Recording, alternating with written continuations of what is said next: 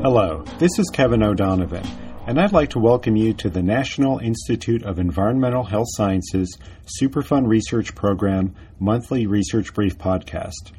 This month, we'll discuss new research on an innovative two-part strategy to safely eliminate metals from water without producing toxic sludge.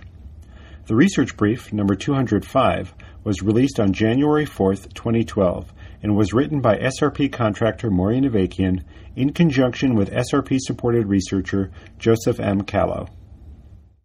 A novel system developed by researchers at the Brown University NIEHS Superfund Research Program has been shown to effectively remove low concentrations of copper, nickel, and cadmium simultaneously from a liquid solution, returning the contaminated water to federally accepted standards of cleanliness.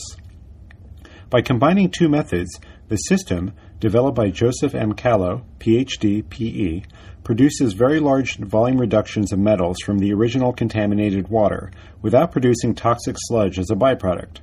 The end products are decontaminated water and solid particles with the accumulated metal, which can then either be safely disposed of or recovered for other uses. The automated system is scalable as well, said Callow, professor of engineering research at Brown, so it has commercial potential, especially in the environmental remediation and metal recovery fields. According to Callow, eliminating trace metals from water is really hard to do given the cost, inefficiency, and time needed. It's like trying to put the genie back into the bottle, he said. So he and his colleagues created a system that combines two commonly used techniques, chemical precipitation and electrowinning, to take advantage of their good points and minimize their drawbacks. Precipitation uses a chemical that reacts with the metals and converts them into solids that can be filtered out. But these solids constitute a toxic sludge, and there is not a good way to deal with it. Landfills generally won't take it, and letting it sit in settling ponds is toxic and environmentally unsound. Nobody wants it because it's a huge liability, Callow said. Then there's electrowinning, during which an anode and a cathode are submerged in the metal's solution. When a current is applied, the metals are reduced and deposited on the cathode. The major drawback of electrowinning is that it uses too much current when used with solutions of metals at low concentrations. Callow and colleagues combined the two methods to create a cyclic system that does not export precipitate sludges. In their cyclic electrowinning/precipitation, or CEP system, the electrowinning step uses a spouted particulate electrode, which minimizes some of the disadvantages of other electrode systems, allowing operation at higher current densities and current efficiencies. The system also uses multiple precipitation cycles to increase the metal ion concentrations in the solution sufficiently such that electrowinning can then be used to reduce the metal ions to solid particles at good current efficiencies. Precipitation is then used as a finishing step to reduce metal concentrations in the final effluent water.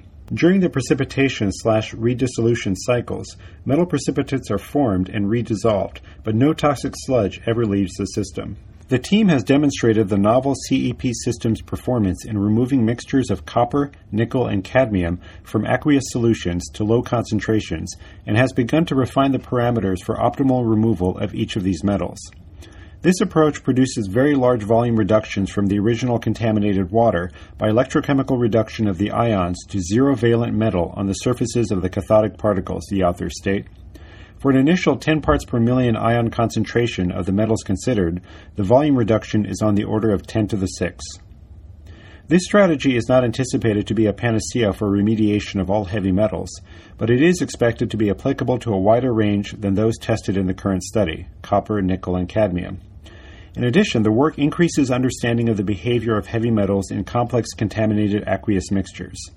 Heavy metals are persistent environmental toxicants, and all of the heavy metal species are included in the 2007 CERCLA priority list of hazardous substances.